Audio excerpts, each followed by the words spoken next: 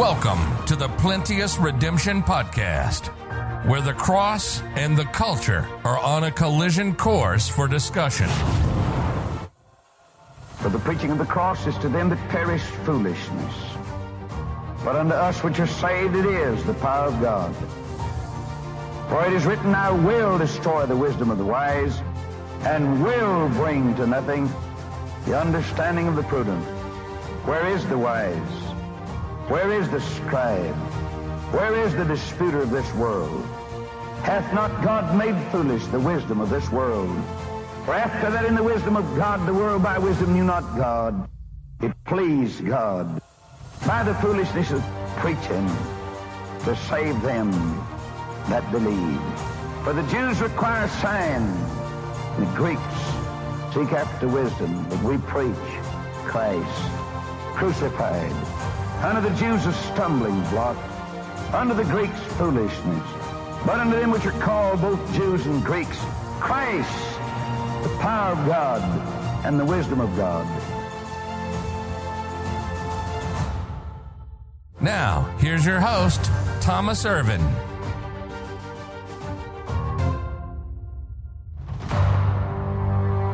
Welcome back to the Plenteous Redemption Podcast. Thank you again for tuning in and listening to these broadcasts. I pray they are a help and a blessing to you.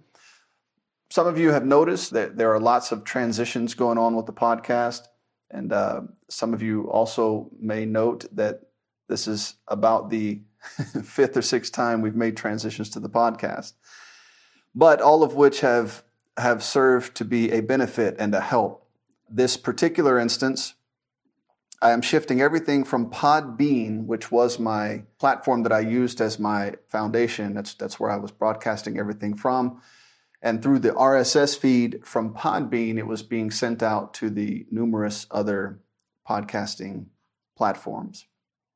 Currently, everything has been moved over to Sermon Audio. And I did that for a couple of reasons. With Podbean, things were fine. There wasn't any particular problem or anything that was problematic. The idea is to move the audio over to Sermon Audio, where there is more of an interest in the things that I am working on. The crowd there, the people there who use Sermon Audio would have more of an interest in the things that I am putting out. Now, the podcast still has an RSS feed that goes out to Podbean, Google Podcasts, Apple Podcasts, Pocket Cast, the list can go on and on. There are an endless number of, seemingly an endless number of platforms that these could be hosted on. And so what I've done is moved it over to Sermon Audio. Sermon Audio gives you the option to deliver these as a podcast as well as just through the normal audio process and or video process that Sermon Audio puts out. So what has happened is everything's moved over there. Each segment of my podcast, there are lots of things I dabble with and look into and read and study, and they often get turned into a podcast based on some things that I've learned or some ideas that I have. And so what you have in the mainstream of the podcast is an admixture of everything that I have my hands in, from Bible teaching to ministry updates to missiological exploration to the cross and the culture, all these things. And some people only want to hear one segment or another. They're not interested in the collective of all the information. And then others want to hear all of it. And so in moving it to Sermon Audio, it allows me to sort of make provision for both, if that makes sense. And not only so, it is directed more to an audience that is interested through Sermon Audio, and it also still gets delivered to the other platforms so that lost people or conservatives might discover the information and gain some benefit from it. Some of the topics can appear political. They're not political. Politics is the place where biblical morality or the lack of biblical morality has its practical application. And so political issues, they are spiritual issues. And that's not to say we should get involved in politics. We should remain involved in spiritual issues. And if we were to help our society or country or however you want to, whatever dynamic you're targeting, if we were to help them with their spiritual problems, it would most certainly help their political problems. So that's just a quick update of what's going on with the podcast. Some of you have asked, some of you are wondering what's going on, not only with the transition, but I have overhauled the way in which I take my notes and put the podcast together, and at least the information or my personal writings that I use as an outline or sometimes a script for the podcast, depending on what we're talking about. I want to do less of a scripted type podcast that you might have heard with things like the Cross and the Culture, and do more of just a conversational lecture type podcast. So things will be moving in that direction. And as my notes become more organized, I'm beginning to record again. You know, I talked to you in a previous broadcast in one of our ministry updates about, you know, changing out our computers, changing everything over to a system that is dependable and helpful. And so as we've gone through all these transitions, this has basically been going on since about November of last year, of 2021. And it's taken up till now to get to a place where everything is organized, everything is functioning, everything is moving well. And so now we can pick up with recording and putting out, Lord willing, some helpful and useful information that will bless you and help you and build you up in the most holy faith. My goal is to help you learn the Word of God more perfectly, as I learn the Word of God more perfectly. I have men in my life who teach me and that I learn from, and then I want to gather what I have learned together and present it to you in what I believe is a helpful and meaningful way. So pray about those things as we get them in order. Now, today's broadcast is actually, it is a sermon that I preached recently here at Masaka Independent Baptist Church on an important topic, a very important idea.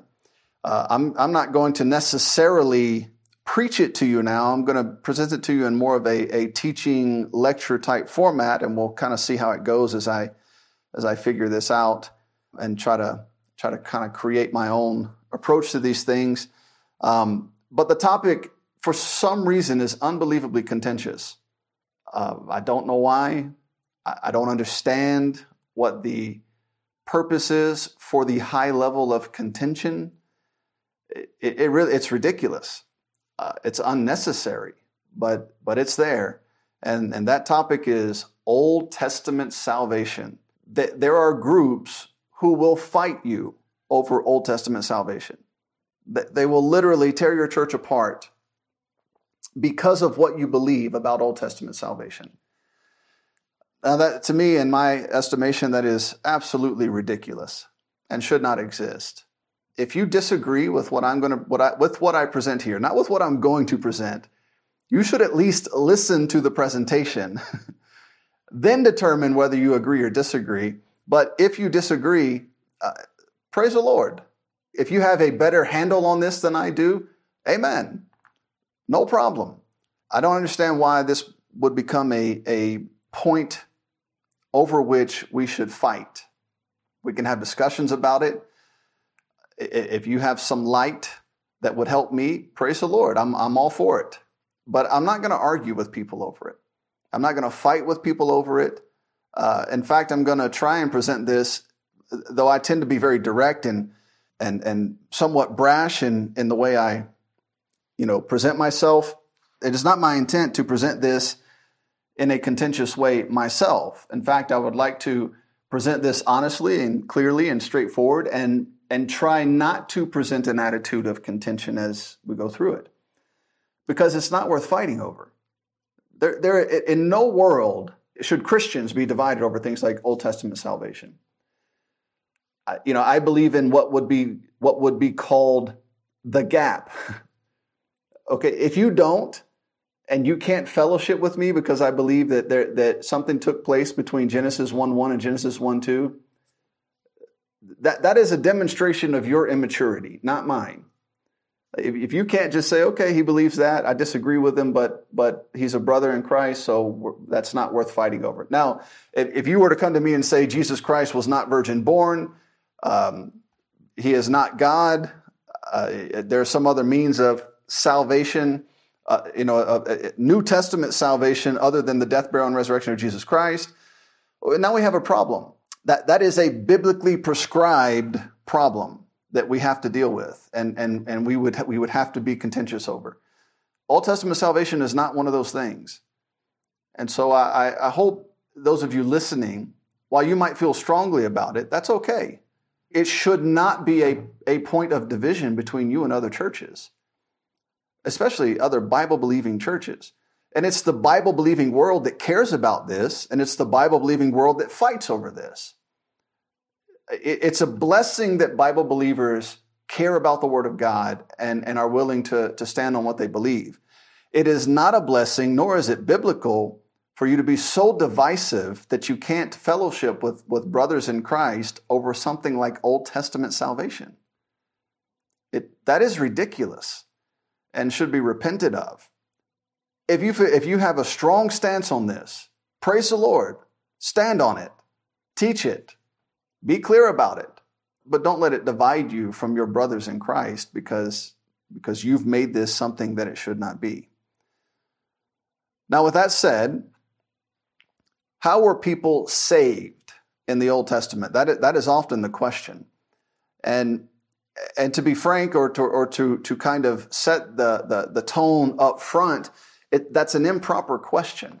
This idea of being saved, the general idea of salvation as taught and understood in the New Testament, it was not used in the same manner in the Old Testament. And so when you ask a question like, how were people saved in the Old Testament, from there you have to explain what you mean. Because it's not, the idea of salvation, the emphasis of salvation that is applied in the New Testament was not applied in the Old Testament. Nearly every single mention of the term salvation in the Old Testament was a reference to physical life, not eternal life or spiritual life. It was almost always, you could almost say every mention of the term salvation is a reference to someone's physical life being saved. It's not the same idea. It can picture what happened in the New Testament. It can be a type of what happens in the New Testament, but it is not the same thing. In the New Testament, you can ask this question, how are people saved in the New Testament? Because that is a major focus of the New Testament. Salvation is a key aspect of the New Testament, but it directly relates to eternal life, sins being forgiven, the soul being saved, the new birth. These are New Testament ideas. At the onset, what's happening is that someone with a New Testament understanding is asking how in the Old Testament did they receive what we have in the New Testament? And so those are two different worlds. They exist independently of one another, though they depend heavily on each other. And so you've got to keep both those realities in mind when you consider, okay, this is what happened in the New Testament, but what did this look like in the Old Testament? And so the question, how were people saved in the Old Testament, is for the most part an improper question. It's an improper way to phrase the question. You might ask, how did people have their sins forgiven? You might ask, how did they obtain eternal life? I think probably the best way to phrase it would be, how did they escape condemnation? In the New Testament, it's very clear. They escape condemnation through faith in Jesus Christ and his finished work on the cross. But in the Old Testament, how did they escape condemnation? Because that condemnation is there. It's very real. It exists. How did they break free from that? That's the better way to approach the question. Now, in today's Baptist churches, and I limit this to Baptist churches not because I'm a major Baptist cheerleader. I really am not. I think our churches have serious problems and should probably stop being so proud of themselves at this point. But the reason I say Baptist churches is the reality is that if you're going to hear any semblance of truth today from God's word, it's going to be in a Baptist church. Now, there are a few Bible churches out there. Two that I can think of off the top of my head is Grace Bible Church in Mount Pleasant, South Carolina. The name of the church doesn't have Baptist on it, but they exist in the independent Baptist world. It's a good church, Bible-believing church. The pastor is a good friend of mine. So there might be some churches here and there that don't identify necessarily as Baptist churches, where you might hear the truth. That church is one of them. There's one in Staten Island. Mike Beach is the pastor. I can't think of the name of the church off the top of my head for some reason. That is another Bible-believing church. Used to be a Baptist church. They removed the name Baptist for good reasons. I mean, I am a Baptist. I'm an independent Baptist. If I start a church here in Uganda, my expectation is that they will take up that framework.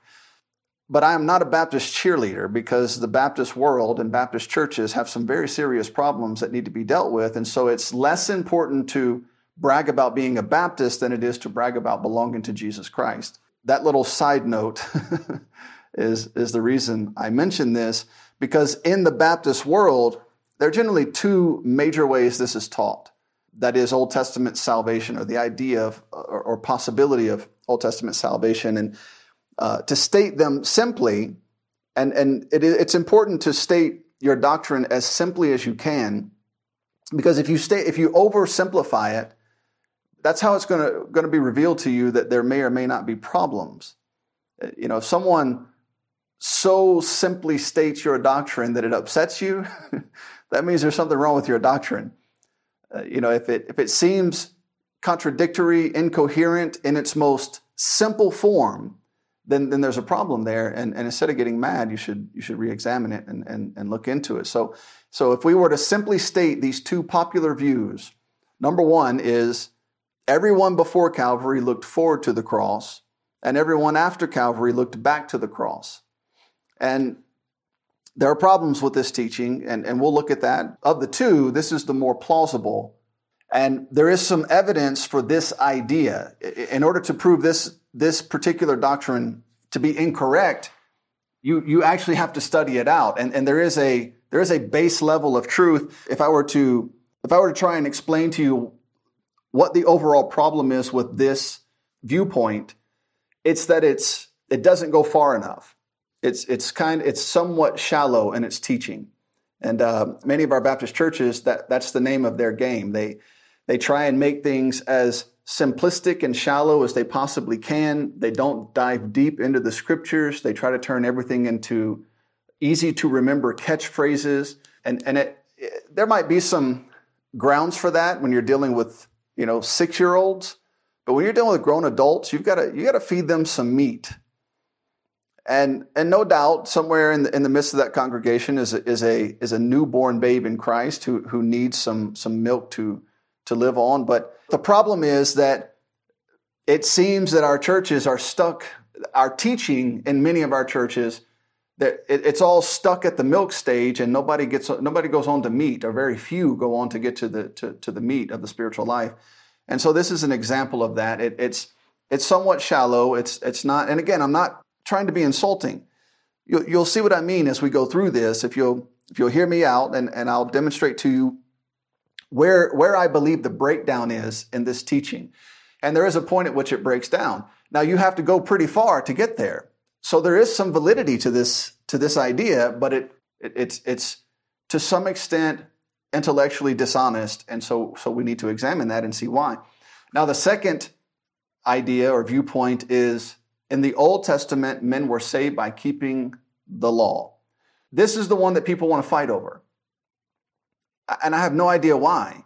There are large segments of the Old Testament that deal with people who never had the law. They did not have the law from God to keep.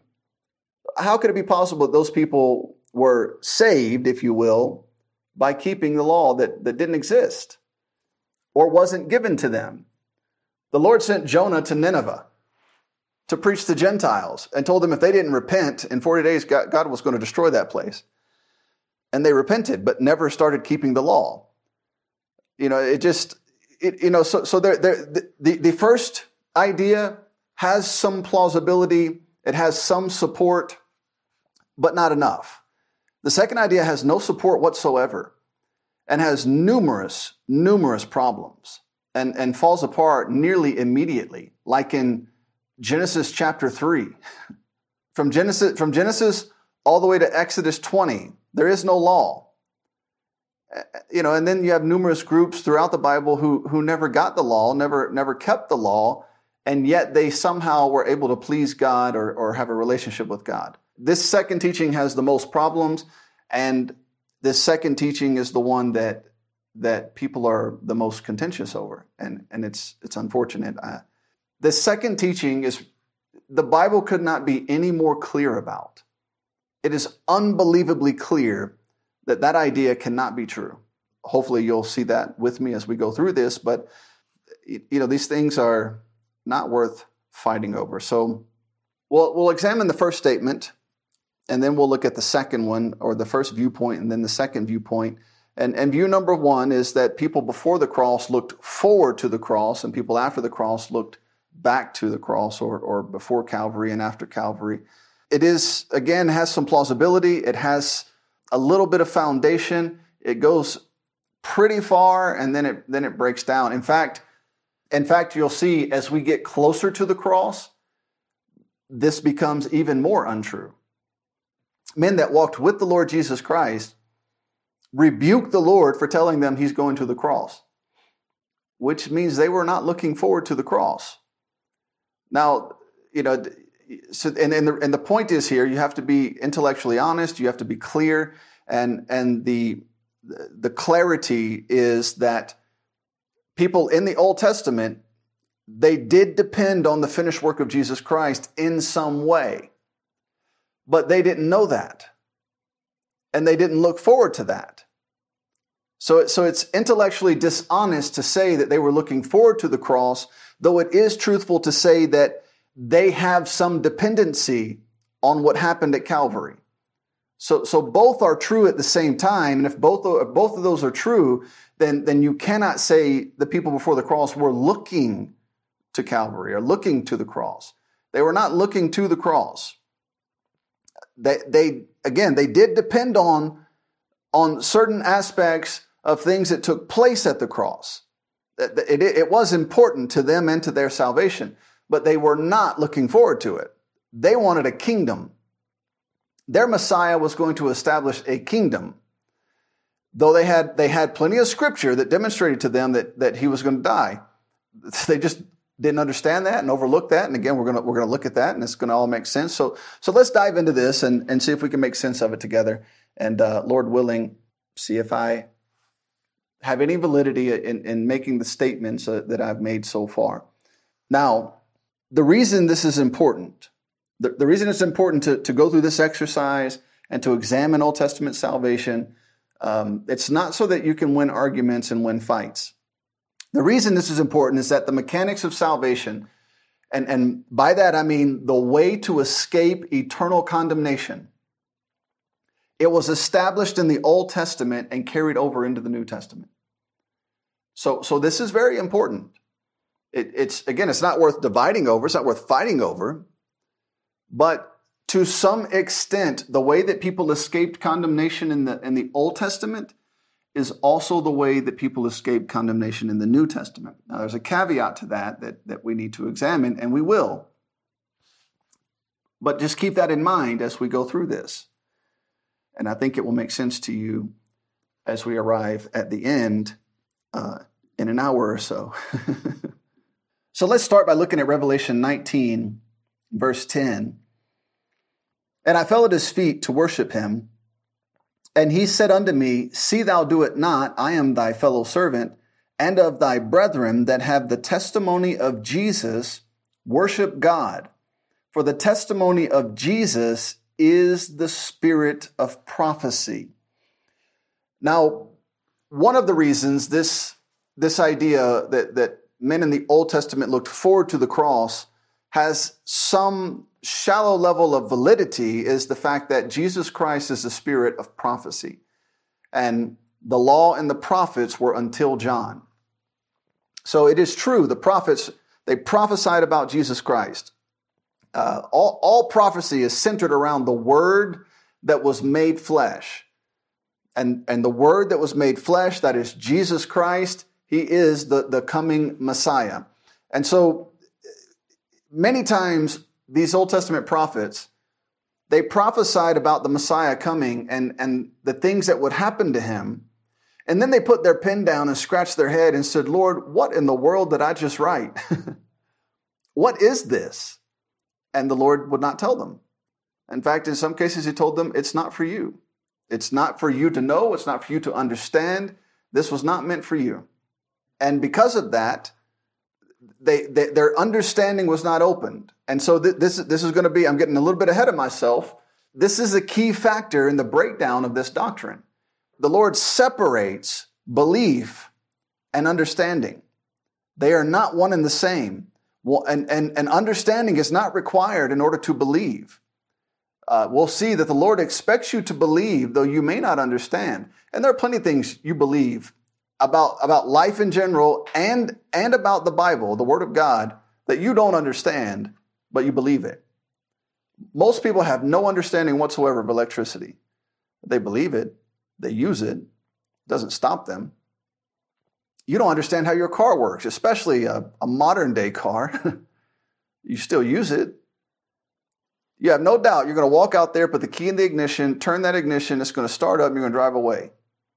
And you're going to go 80 miles per hour down the road in a vessel you have no understanding of. But then you have, so if you put it in biblical terms, tell me you understand the Trinity. You know, you have the one true and living God. There's one God, but he's made up of three persons. Well, which one of the three is God? All three. So you have three gods? No, you have one God, but you need all three to make the one God. Okay. You explained to me how Christ died, was buried, and then rose from the dead. And during that time of his death, he's hanging out down in hell. I mean, you tell me how all that works. So you don't understand it, but you believe it, or you should believe it. You should believe that Christ died for your sins. He was buried and rose again the third day. And you should believe the Trinity. There are many things in the Bible that took place. God spoke the world into existence. You tell me how that happened. All right, so you don't understand these things, but you believe them. And the Lord separates belief from understanding. And we'll see that very clearly in a moment. But in this instance, we're talking about the prophets writing about things they did not understand. And it's all about Jesus Christ. He's the center of all prophecy. He's the spirit of all prophecy. It all begins with him. Now, this confusion about what Jesus came to do, again, it only intensified as we get closer to the cross. It didn't become more understandable. They became more vehement. They were more adamant. You're not going to Jerusalem. You're not going to die. Well, if they understood that if they had any understanding of the importance of that death, why would they be standing there telling him, no, you're not going, you can't go? You know, it's a silly idea, and one that we should reject, but again, not wholesale. There's an aspect to this doctrine that is true, that is correct. You know, if we could rightly divide our Bible under two major ideas. Now we call this the Old Testament and the New Testament, and we could also say the first coming of Christ, at which he would die for the sins of the world, and then the second coming of Christ, at which he will reconcile all things and establish his reign forever. And the reason the reason this is important, because if we're going to talk about Old Testament salvation, we need to know when the Old Testament ends and when the New Testament begins. And if you don't fully grasp that, actually this idea that we're about to discuss, it's going to greatly help some of you. As many people are very confused about Matthew, Mark, Luke, and John, because there are things happening in Matthew, Mark, Luke, and John that don't seem to make any sense. And it makes sense. You just have to rightly divide it. You've got to put it all in its proper perspective. And we get the light we need to make sense of that in Hebrews 9, verses 11 through 17. And it says, but Christ being come and high priest of good things to come, by a greater and more perfect tabernacle, not made with hands, that is to say, not of this building, neither by the blood of goats and calves, but by his own blood he entered in once into the holy place, having obtained eternal redemption for us. For if the blood of bulls and goats, and the ashes of an heifer, sprinkling the unclean, sanctifieth to the purifying of the flesh. All right, so if that were true, how much more shall the blood of Christ, who through the eternal Spirit offered himself without spot to God, purge your conscience from dead works to serve the living God?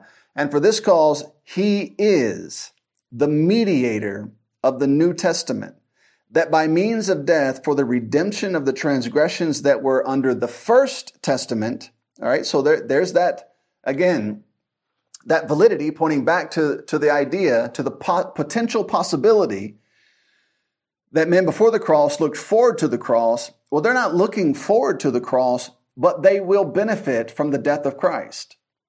All right, so that's as far as it goes. They're not looking for it, but they will benefit from it.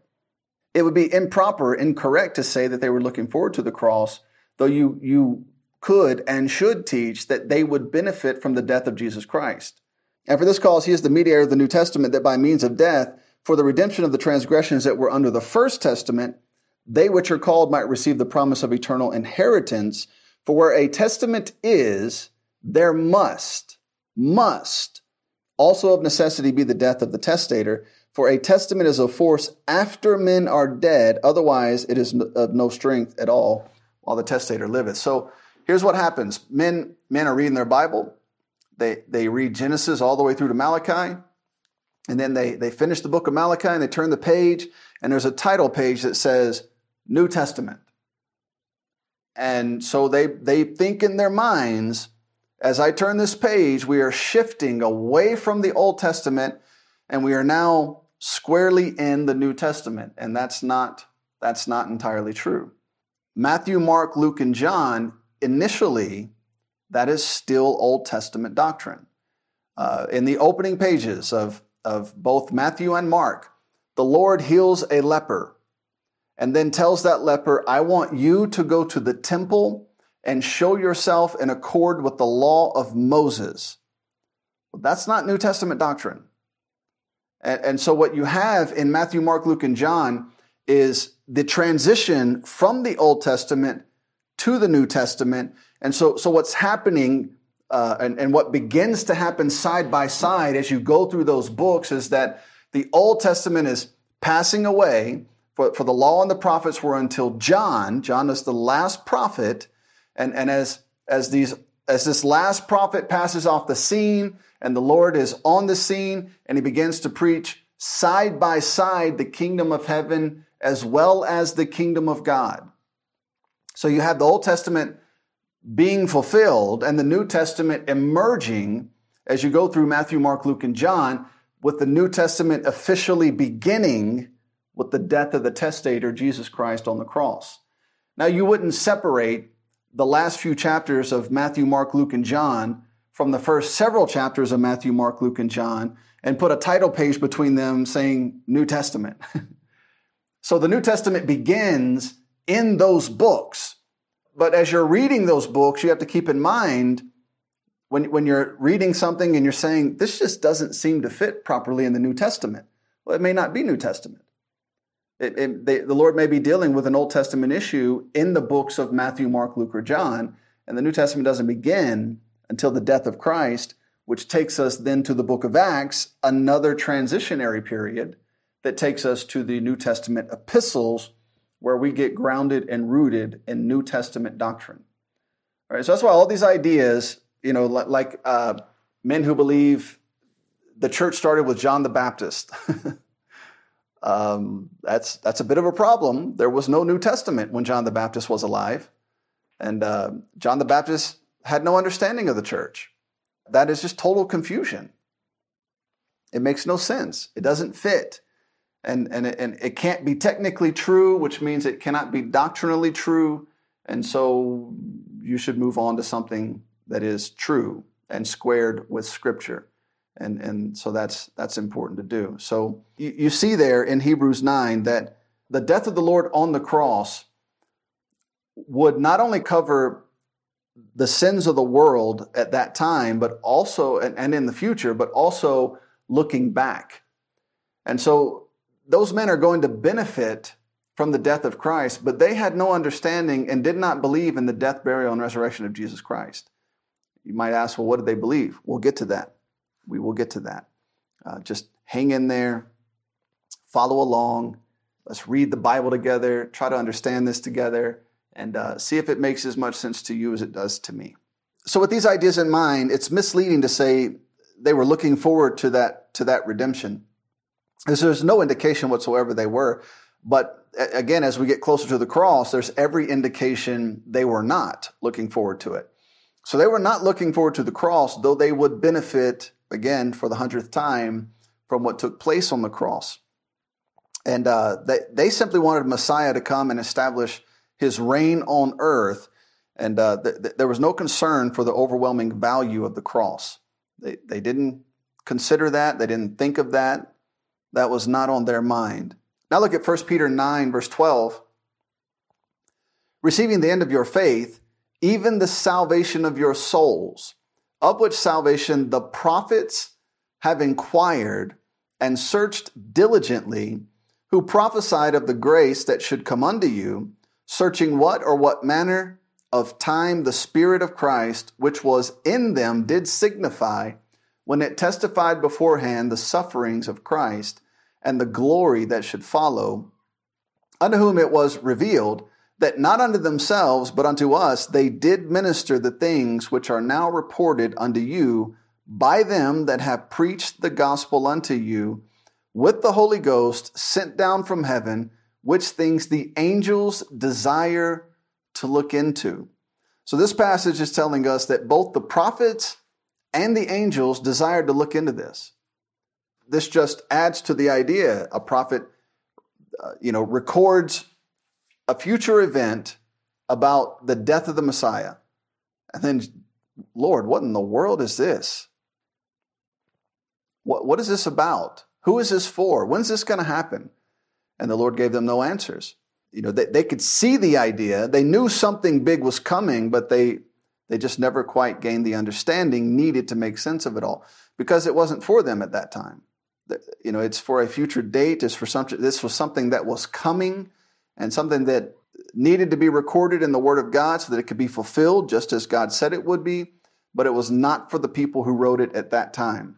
Could you imagine what some Jews would have done if they understood that Christ would save the Gentiles? They might have burned that paper or erased it or changed it. If they had any of Jonah in them, or those Jews, when the Lord's talking to that woman of Samaria, no, sir. They wouldn't want anything to do with that. And so the Lord knew what he was doing. He wasn't hiding something from them in order to condemn them, but it needed to be revealed and understood in a certain way at a certain time. He didn't want to start a mutiny. And so here we see the prophets desired to look into it, but it wasn't for them to look into. Again, they would benefit from the Lord's death at Calvary, but they would not be given the privilege of understanding what that was all about, at least not at that time. Look again at 2 Timothy 3, verses 14 through 15. But continue thou in the things which thou hast learned and hast been assured of, knowing of whom thou hast learned them, and that from a child thou hast known the Holy Scriptures, which are able to make thee wise unto salvation through faith which is in Christ Jesus. So here we are again. You have Timothy, who had knowledge that was given to him from the Scriptures, that's the Old Testament writings, that were able to make him wise unto salvation. Now that's important. The Old Testament, the prophecies, the information in the Old Testament recorded about the death of the Messiah, it is able to make you wise unto salvation. But you need someone like Timothy had a pretty important figure in his life, the Apostle Paul. That's very significant. Very significant. How do you like that hyperbole? That double emphasis. Because it's extremely important. There you go again. The Apostle Paul, as we're going to see, he was one of the main figures used to make this revelation clear and understandable. And so while the information existed in the Old Testament and is able to make you wise unto salvation, it would not do so if you think of the Ethiopian eunuch. Understandest thou what thou readest? How can I? How can I, lest some man should guide me? Right? So he's reading it, he can see it, but it's as enlightening as it is to him, it's also as confusing. It's not, though it's filling his heart and mind with information that is able to make him wise unto salvation, he doesn't understand it until a man who does understand it from a New Testament perspective, filled with the Holy Spirit, sits down next to him and preaches from that same scripture, Jesus. It's very important. And so it's not enough to say they could have known, they should have known. They had the information, but it did not make them wise unto salvation until the light was given by the revelation of the mystery in the New Testament by the Apostle Paul and the others as well. It wasn't exclusive to the Apostle Paul. In fact, he makes that clear. And so Timothy can know. Timothy has the information. If he has Old Testament scriptures in his heart and mind, the knowledge is there, ready for him to hear what's next. And when the Apostle Paul came along and preached the gospel to him and revealed to him what those things meant, he became wise unto salvation and went on to be a preacher. And so these things are important. Now, it's important to ask, okay, if the prophets saw it, they wanted to look into it, the information is there. Hebrews says they would benefit from the death of the cross. Timothy, you've got this knowledge that is able to make you wise unto salvation. Okay, then why did they not understand? What was the problem? Well, let's look at Ephesians 3 and read verses 1 through 5. Ephesians 3, verses 1 through 5. For this cause I, Paul, the prisoner of Jesus Christ, for you Gentiles, if ye have heard of the dispensation of the grace of God, which is given me to you word. All right, now that's very important. While I highly believe we should rightly divide the word of truth, I think the word dispensationalism is a bad term, though I believe it's the proper approach to the Bible. What is often called dispensationalism is the right way to approach the Bible in terms of rightly dividing. I believe rightly dividing is the better term. The word dispensation exists in the Bible and is used in a specific way. And so I think it causes confusion when we use dispensationalism to describe rightly dividing. We should use rightly dividing to describe dispensationalism and then use the word dispensation as it's used in the Bible. Anyways, that's the reason I say all that is because this is used, the Lord is using this passage to mark a distinction. There is a dispensation of the grace of God, which is given to Paul and then given to us. Now, some of you are going to be nervous when you hear me say it's given to Paul and then given to us. This is not a Paul-only idea. It's a biblical idea. You know, there's no support to call yourself Paul-only in the Word of God. It's kind of it's another unnecessarily contentious idea that exists. Paul said, I was given duty to make something clear. I was given this job to reveal to you something that existed in the Old Testament, but men did not understand it. So let's continue. How that by revelation he made known unto me the mystery, as I wrote afore in few words, whereby when you read, you may understand. Oh, that's significant. Because before that, you could read it, but you wouldn't understand. You did not gain understanding. All right. Now Paul is saying, whereby when you read, you may understand my knowledge in the mystery of Christ, which in other ages was not made known unto the sons of men, as it is now revealed unto his holy apostles and prophets by the Spirit. All right, now it's, again, just a quick Paul only note. Paul said, it was given to me, from me to you. It was given to me to give to you. But he also says that the holy apostles and prophets by the Spirit did the same thing.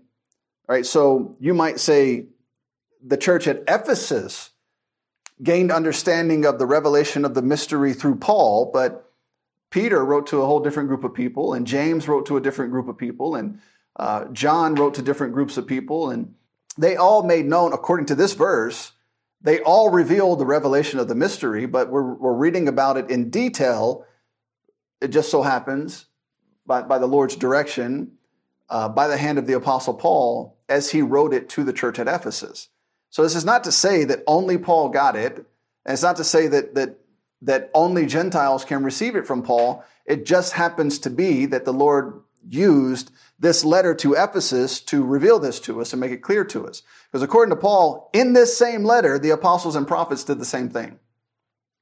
All right, so he says, in other ages it was not made known unto the sons of men. The information was there. It was written down. They did not understand.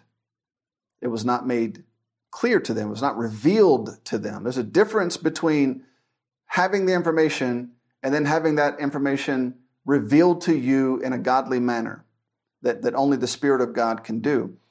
The prophets pinned down the prophecy concerning these matters, but the Lord did not open their understanding. They wrote it, they read it, they taught it. They taught it in the temple and synagogues, but they had no clue what they were talking about. That's amazing to me. You imagine Luke chapter 4. The Lord Jesus Christ walks in the synagogue, reads from the prophet Isaiah, sits down. Everybody's just looking at him like, what in the world is... Something is happening here. What is happening? Everybody's just looking at the Lord. And he sits down, he says, this day is his prophecy fulfilled in your ears. He's revealing to them something they had no understanding of. They just thought they're showing up to the synagogue and listening to somebody read from Isaiah like they've always done. All of a sudden, it's somebody who reads it with authority, and they're amazed, and they're fixated on him. What is this? And then he goes and he sits down and he says, it was just fulfilled. And instead of saying, praise the Lord, they shove him out of town and try to cast him off a cliff. So I would say those men were not looking forward to the cross. I would say they were pretty upset that someone would suggest they are the fulfillment of prophecy. So we got to be honest about these things and look a little bit deeper. Look, the potential for support for the idea is there, but it falls apart at the level of understanding. It also falls apart at a practical level in the fact that nobody was looking forward to the cross. And in fact, they were offended by any suggestion that their Messiah would go to the cross. They were upset about it, which means they were not looking forward to it. They were not looking forward to it. It just was not the case. And the Lord decides to use the Apostle Paul along with the indwelling of the Holy Spirit to make clear the revelation of the mystery. Let's look at Luke 24, verses 25 to 31. Then he said unto them, O fools, and slow of heart to believe all that the prophets have spoken. Ought not Christ to have suffered these things and to enter into his glory? And beginning at Moses and all the prophets, he expounded unto them in all the scriptures the things concerning himself. And they drew nigh unto the village whither they went, and he made as though he would have gone further. But they constrained him, saying, Abide with us, for it is toward evening, and the day is far spent. And he went in to tarry with them. And it came to pass, as he sat at meat with them, he took bread and blessed it and brake and gave to them, and their eyes were opened, and they knew him, and he vanished out of their sight.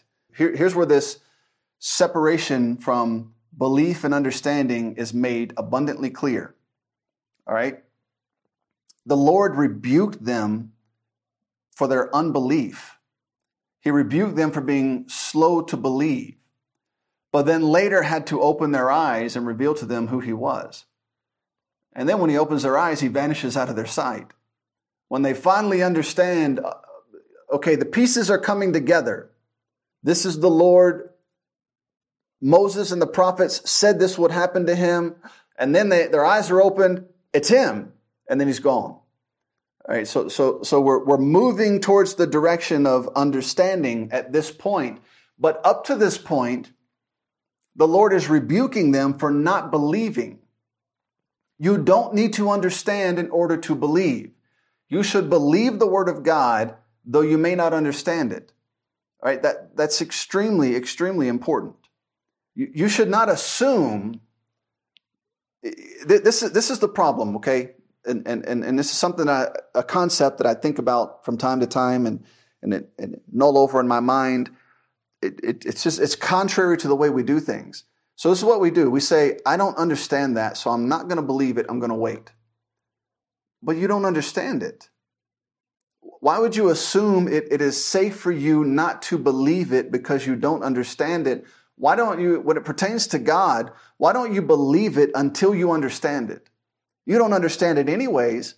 Why would it be safe to err on the side of unbelief regarding something you don't understand rather than erring on the side of belief regarding something you don't understand? It's not like, okay, now I understand it. Now that I understand it, I will put my stamp of approval on what God said. That's not the way you do this.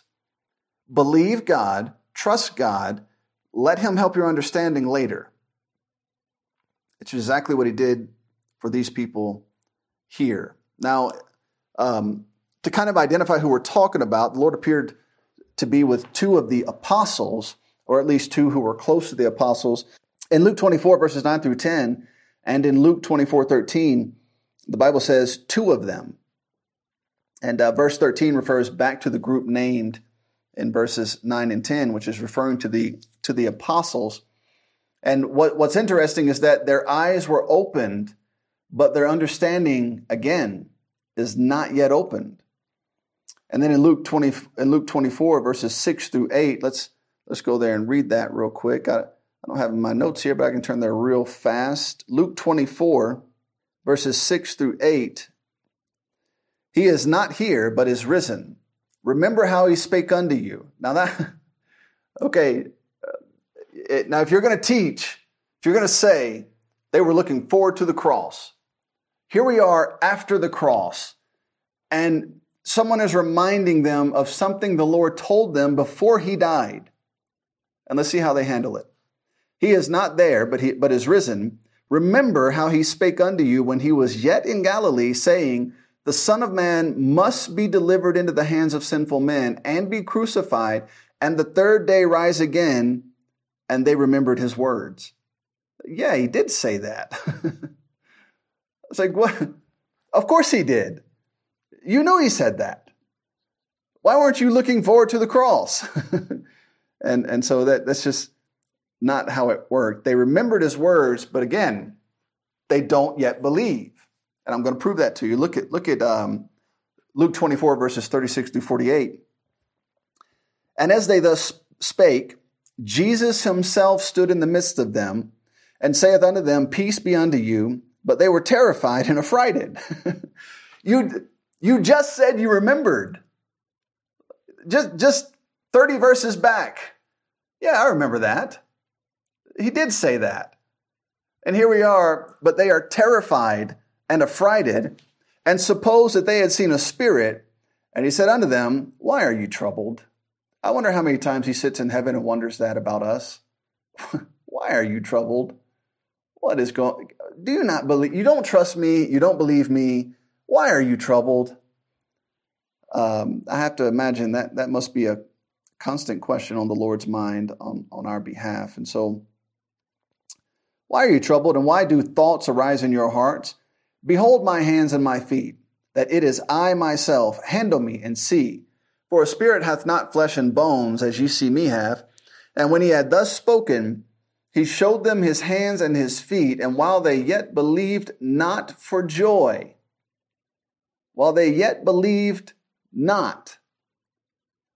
Don't you remember the words the Lord told you? He said he was going to die, said he was going to rise again the third day. Remember when he said that? Yeah, I remember he said that. Okay. And while they yet believe not. Here we are 35 verses later in the same chapter. After the resurrection, the Lord Jesus Christ standing in front of them, showing them his hands and his feet. And they yet believed not. And while they yet believed not for joy and wondered, he said unto them, have you here any meat? That's just funny to me. That's interesting. The Lord said, it's me. It's exactly who you think it is. It's me. It's not a spirit. I'm here in flesh and blood. And by the way, I'm hungry. Have you any meat? And they gave him a piece of broiled fish and of an honeycomb. And he took it and did eat before them and said unto them, these are the words which I spake unto you while I was yet with you. He tells them again. Remember when I was with you before I died, I told you this. While I was yet with you, that all things must be fulfilled which were written in the law of Moses and the prophets and in the Psalms concerning me. Now listen, then opened he their understanding, that they might understand the scriptures, and said unto them, thus it is written, and thus it behooved Christ to suffer, and to rise from the dead the third day, and that repentance and remission of sins should be preached in his name among all nations, beginning at Jerusalem, and ye are witnesses unto these things.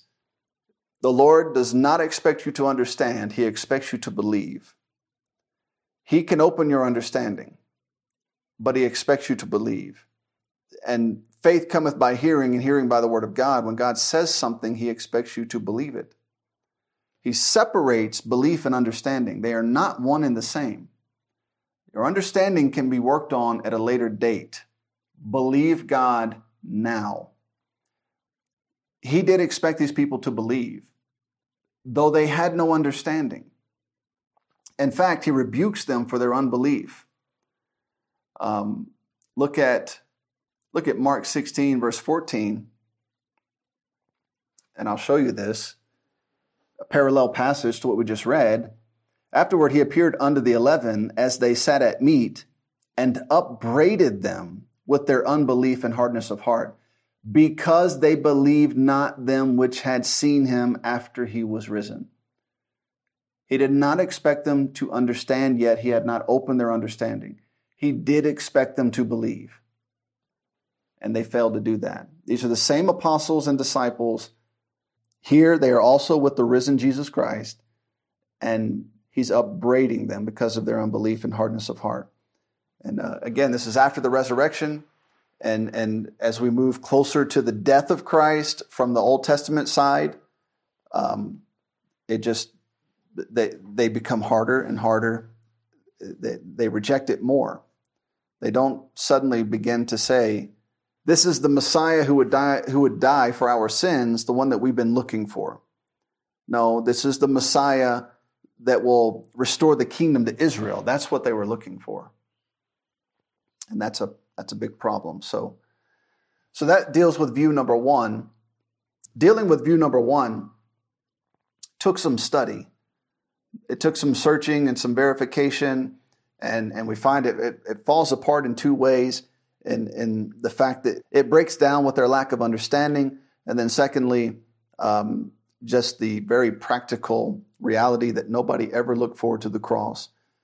Can you imagine Noah saying, no, we've got to build this ark and get on it because it will be a picture of the salvation that Christ will bring in the future?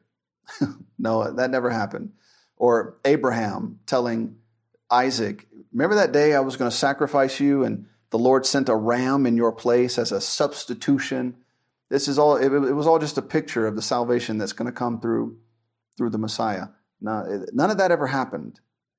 They did not. Nobody ever went to the temple and said, that lamb we sacrificed, that's a picture of the Lamb of God who will take away the sin of the world.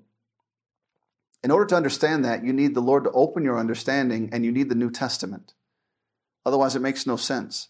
Keep those things in mind as you approach that idea. Now, next we have keeping the law for salvation. And this is the second view that we mentioned we were going to talk about. And the second group teaches that men in the Old Testament kept the law in order to obtain salvation. Wrong. If this were true, you'd have three primary problems to deal with. And you wouldn't be able to make sense of them in light of the New Testament and what we know now. Number one, how did men get saved, if we're going to use that term? How did men get saved before the law? How did, Abraham, Isaac, Jacob, Joseph, all these men that pleased God, how'd they do it with no law? So there's really no answer to that without just making something up.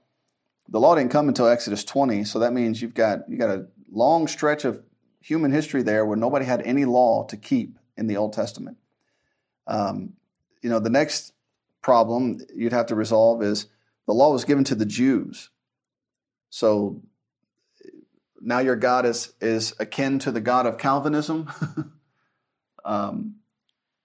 Just sorry, those of you who didn't get the law, you're just going to die and go to hell.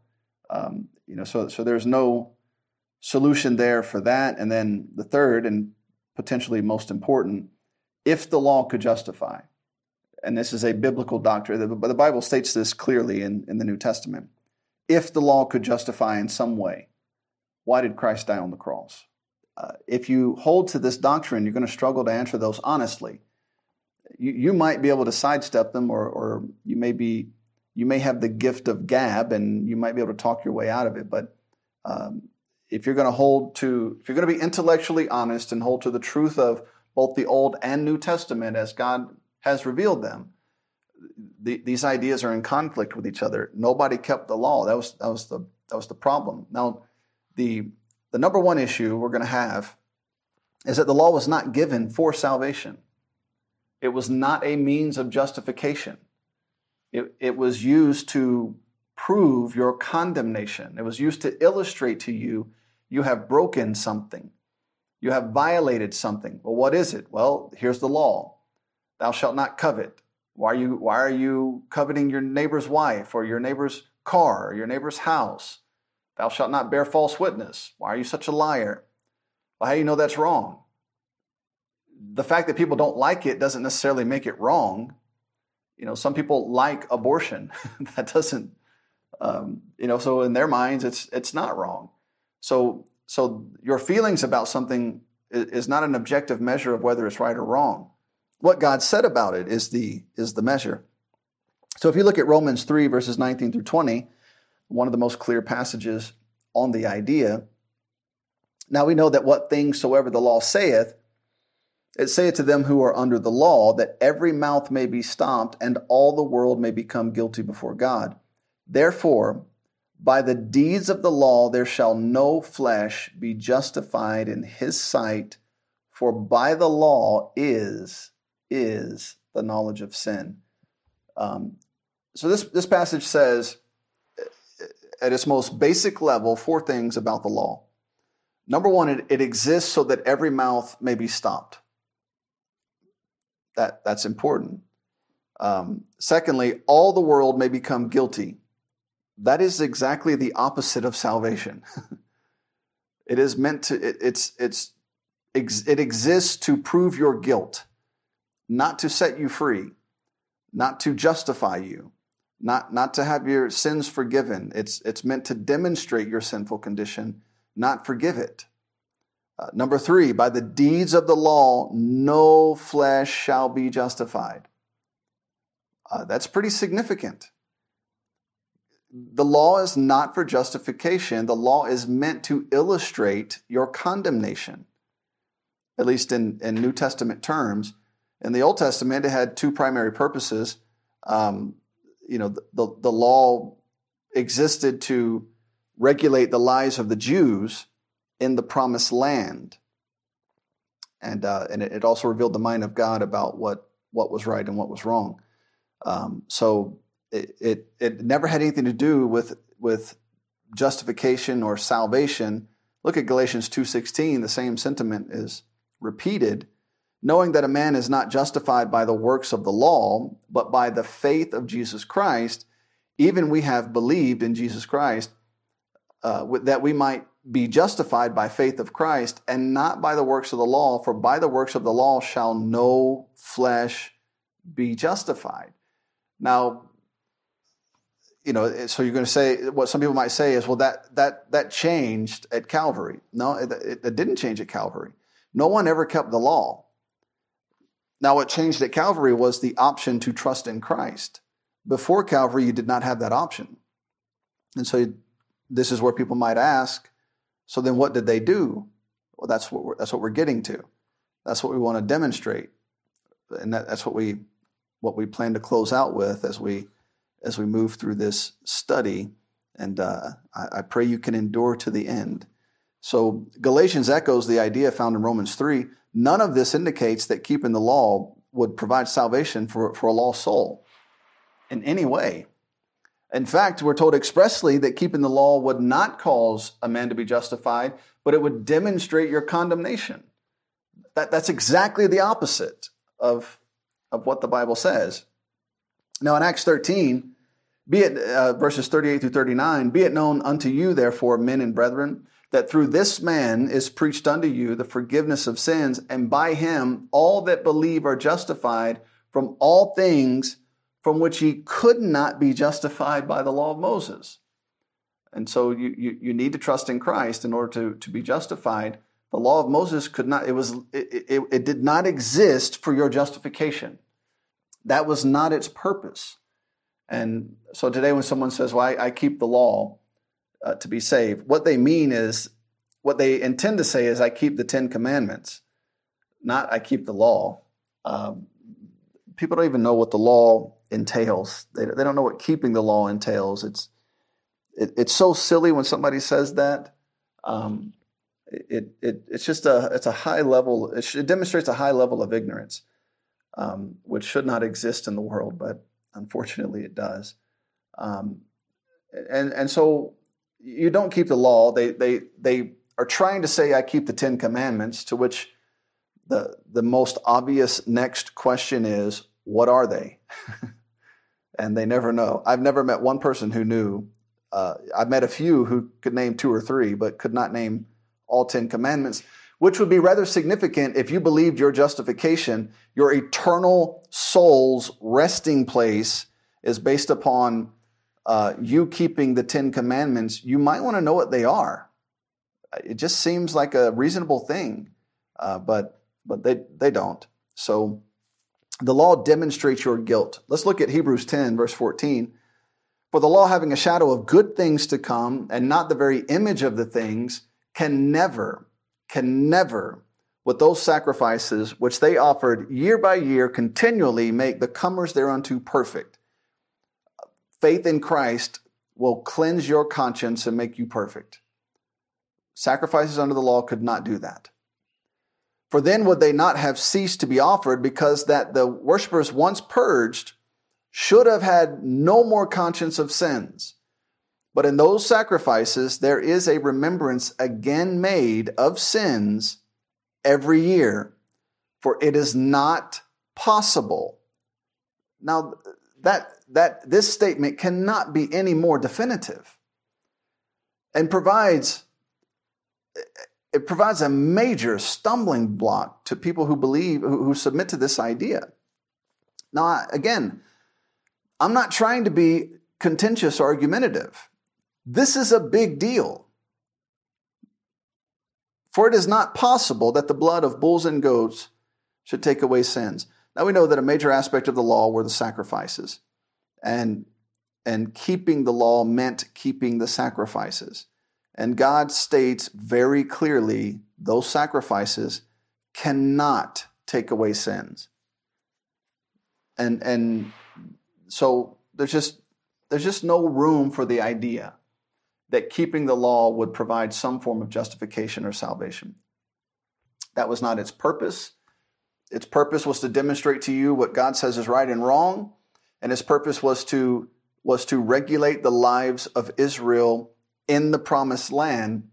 And insofar as they made a valiant attempt to keep the law in the promised land, God would bless their physical lives in the land. All right, so it's important when you read in the Old Testament about salvation, or if you read the word salvation or saved in the Old Testament, you always have to stop, ask yourself, in the context of what I'm reading, salvation from what and salvation unto what? Saved from what and saved unto what? And that will give you the context of the use of that term, and you're going to find it's physical life. It's not the soul. It's the body being saved from death and being allowed to live in the promised land. It's not the soul being saved from sin and given eternal life to go to an eternal resting place in heaven. So it's extremely important. Now, if we wanted to look at examples of Old Testament salvation, and this is going to answer the question, the improper question, how are people saved in the Old Testament? Well, here's the answer to the question. And the greatest demonstration of this is found in Hebrews 11. You say, but that's the New Testament. Yes, but it's a chapter full of Old Testament saints. That's pretty significant. How did they please God? Well, you already know the answer, because everybody quotes the passages, the verses in that chapter that deal with faith, but they don't read who it's talking about. I mean, that's really important to the context of that word and our understanding of it. And so Hebrews 11, verses 1 through 2, now faith is the substance of things hoped for, the evidence of things not seen, for by it the elders obtained a good report. By faith, the elders, who are these elders? The elders of Israel, by faith, they obtained a good report. This is going back, pointing us back to the Old Testament and saying, here's a group of people who obtained favor from God because of their faith. Faith, not their works, not their keeping of the law. Look at Hebrews 11:6. But without faith, it is impossible to please him. For he that cometh to God must believe. So here's the connection between faith and belief. Here's where they end up being tied together. Without faith, it is impossible to please him. For he that cometh to God must believe that he is, and that he is a rewarder of them that diligently seek him. Look at verse 13. These all, if you're going to be cynical, if I were to be cynical, these all died in keeping the law. That's not what it says. And we know that's not what it says. And you can't say here, these all died in faith, which means they kept the law. No, they died in faith. And what was their faith in? Well, faith cometh by hearing, and hearing by the word of God. Their faith was not in the death, burial, and resurrection of Jesus Christ. There was no death, burial, and resurrection of Jesus Christ. They didn't know who Jesus was. They didn't know anything about a cross. There was no Calvary. None of that existed. These all died in faith, not having received the promises. They believed what God promised them. They believed what God told them. And through their faith, they received the righteousness of God. We're going to look at that in detail in just a moment. These all died in faith, not having received the promises, but having seen them afar off, and were persuaded of them, and embraced them, and confessed that they were strangers and pilgrims on the earth. If you put all this together, the way these men pleased God was by faith, and faith in what God promised them individually, particularly. In each, as we rightly divide the Bible, we look at what God told these men at that time. What did he promise them? And did they believe him? If they did, then the righteousness of God was imputed to them in exchange for their belief, their faith in what God told them. And because of that, because they received the righteousness of God through their faith, they escaped condemnation and went to a temporary holding place, paradise.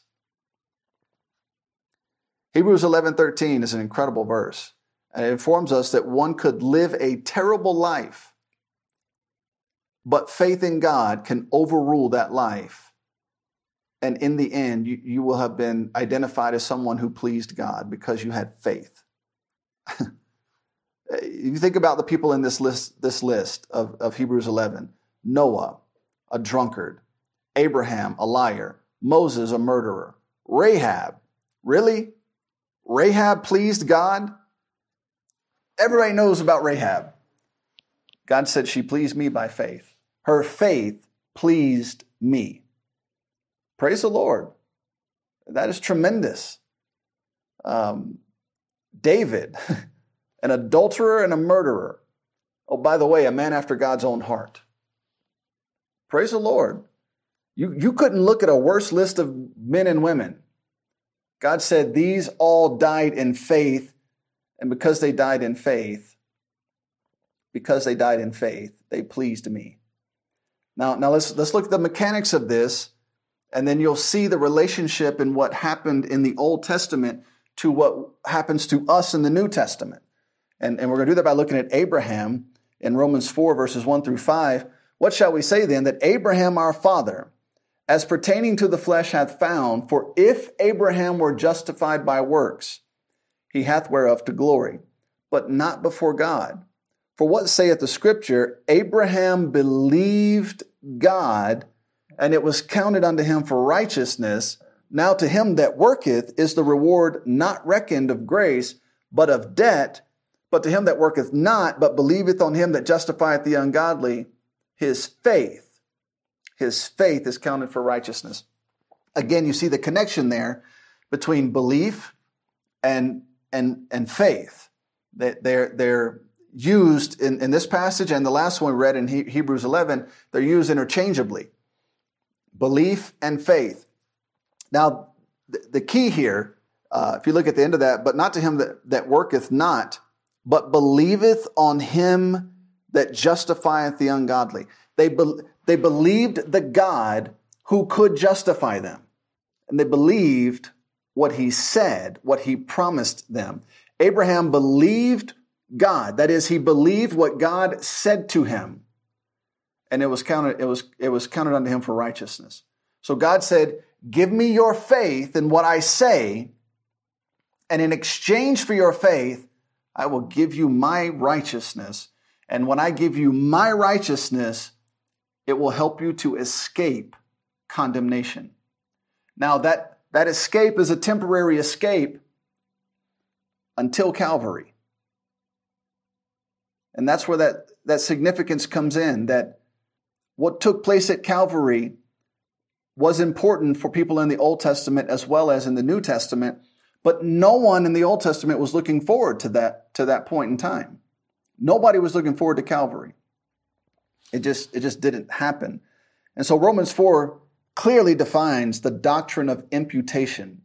And that is that God gives you his word. You choose to believe God. In exchange for your belief, God gives you his righteousness. And this is the only way to escape hell. Now, how does that look for us today? If you go back to Abraham, God told Abraham, I'm going to make you the father of many nations.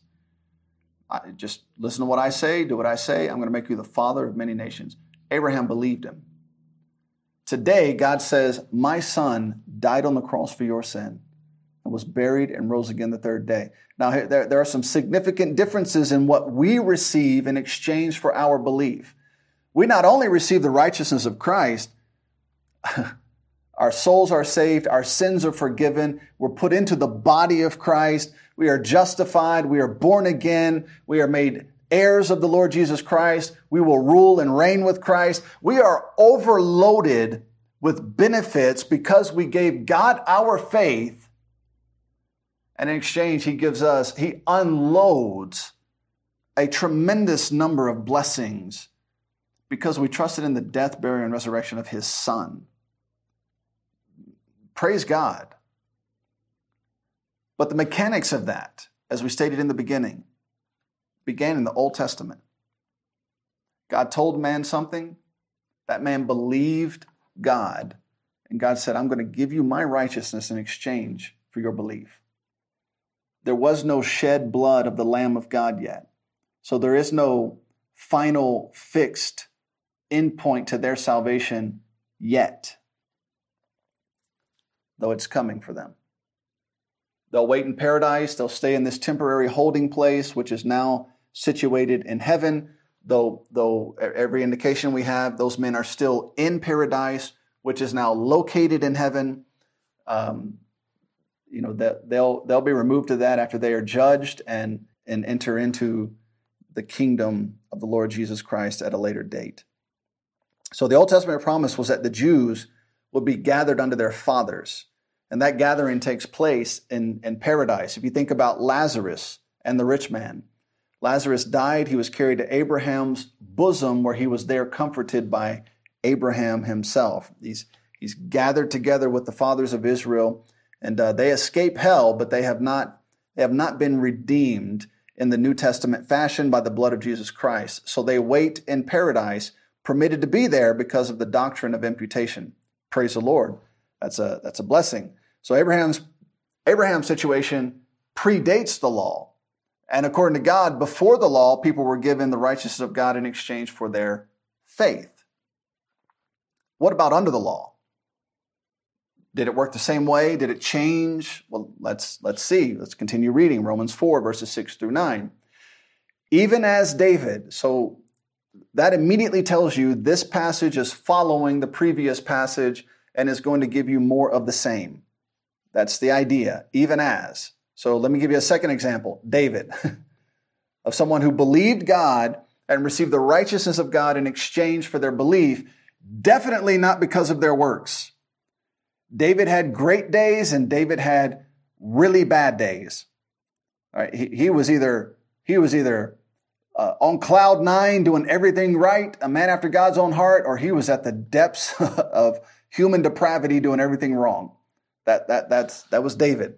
Even as David also described the blessedness of the man unto whom God imputeth righteousness without works, saying, Blessed are they whose iniquities are forgiven and whose sins are covered. Blessed is the man to whom the Lord will not impute sin.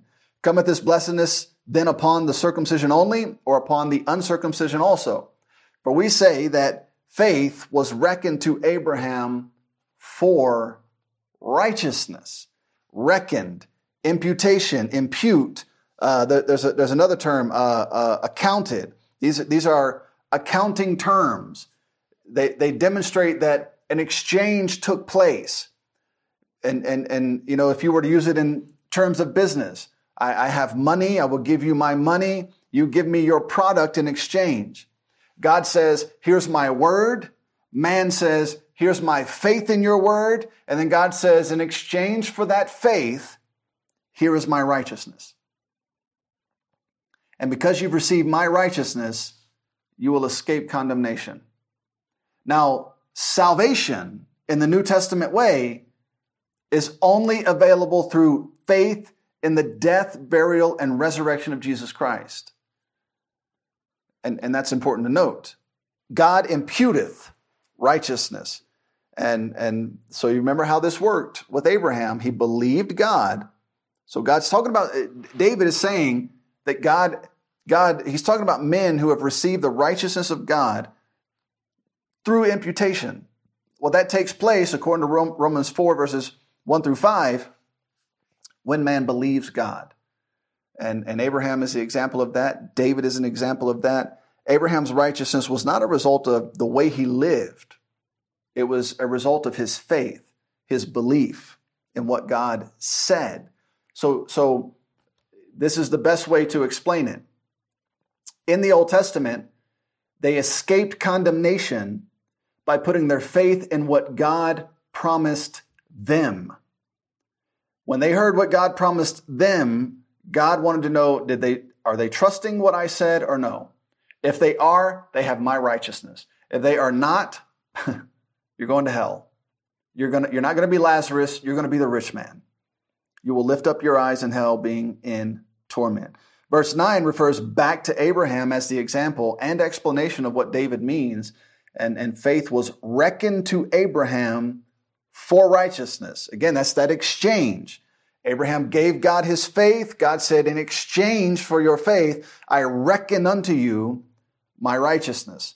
When the Bible says it was reckoned, it's an accounting term. We've talked about that. So the Old Testament saints were not saved by law. They were not looking forward to the cross. They believed God, and it was accounted unto them for righteousness. Abraham never read Isaiah 53. He had no knowledge of Isaiah 53. He had no knowledge of what Moses wrote. But he believed what God told him. He believed what God promised him, and it was accounted unto him for righteousness. Now let's sum this up. Let's wrap this up. What does this mean for us as New Testament saints? And we'll finish with this. If you made it this far, thank you. I appreciate it. I hope this is enjoyable to you. I hope it's exciting for you to study these things and to see all these verses and try to put this perspective together. Hebrews 11, verses 39 through 40.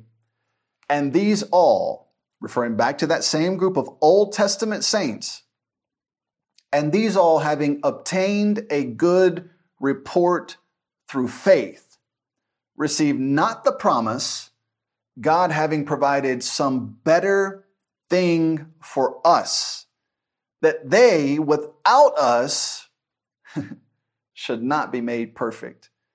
So the men and women listed here, all Old Testament saints, they obtained a good report because of their faith in what God said to them. They believed God. He gave them righteousness in exchange. Because of that, they all died in faith, which is wonderful and comes with great reward, such as escaping hell. If I had to choose, give me paradise, obviously. But if I have an even better choice, if I could have some better thing, put me in the body of Christ. Right? That doesn't guarantee heaven. You may not ever see heaven.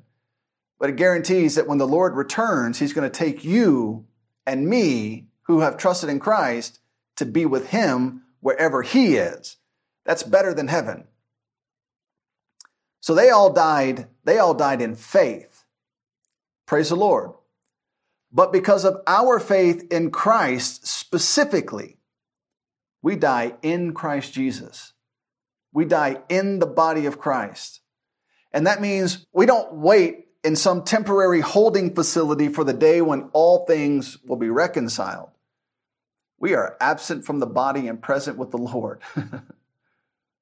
What a privilege. Privilege is not even a good enough word for that. Praise God. I hope that excites you. I hope you are grasping what that means. Praise the Lord. We are absent from the body and present with the Lord. No waiting. We move directly to the throne of grace. You literally get to walk in heaven on day one and say, sirs, we would see Jesus. And you'll see him. And you'll spend time with him. All right, so the mechanics of New Testament salvation began in the Old Testament. God gives you his word. You believe his word. He gives you his righteousness in exchange. By the time we get to Calvary, Christ dies on the cross. He's buried. He rises again the third day.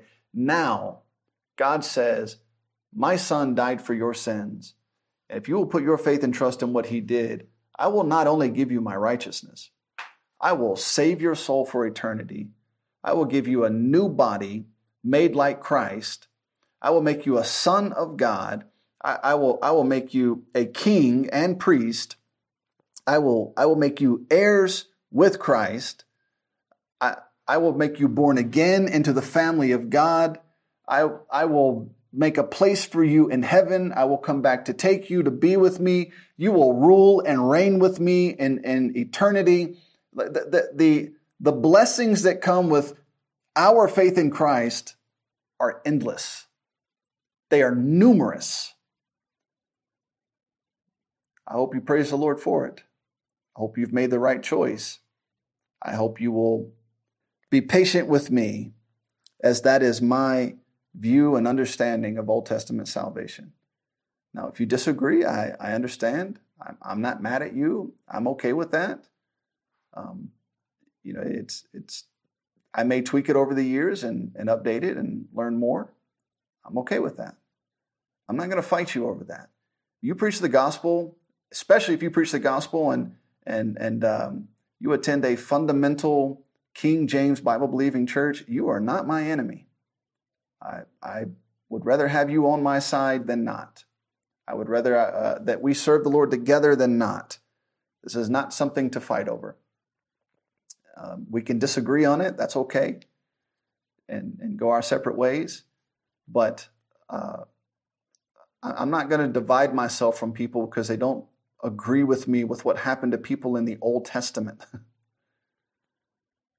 You start talking about what happens to New Testament salvation in an improper way, we might have to divide there. Otherwise, praise the Lord, you're my brother, you're my sister. We will sit before that throne together because we have put our faith, we have given God our faith in the finished work of what his son did for us on the cross. Praise the Lord. Thank you for listening. God bless. We hope you enjoyed this podcast. You can learn more about our ministry by visiting www.plenteousredemption.com. You can hear more Plenteous Redemption podcast audio at www.plenteousredemption.media. Please comment below if this podcast has been a help to you. Also, inform us of future topics that would interest you. Thank you again for listening to the Plenteous Redemption podcast.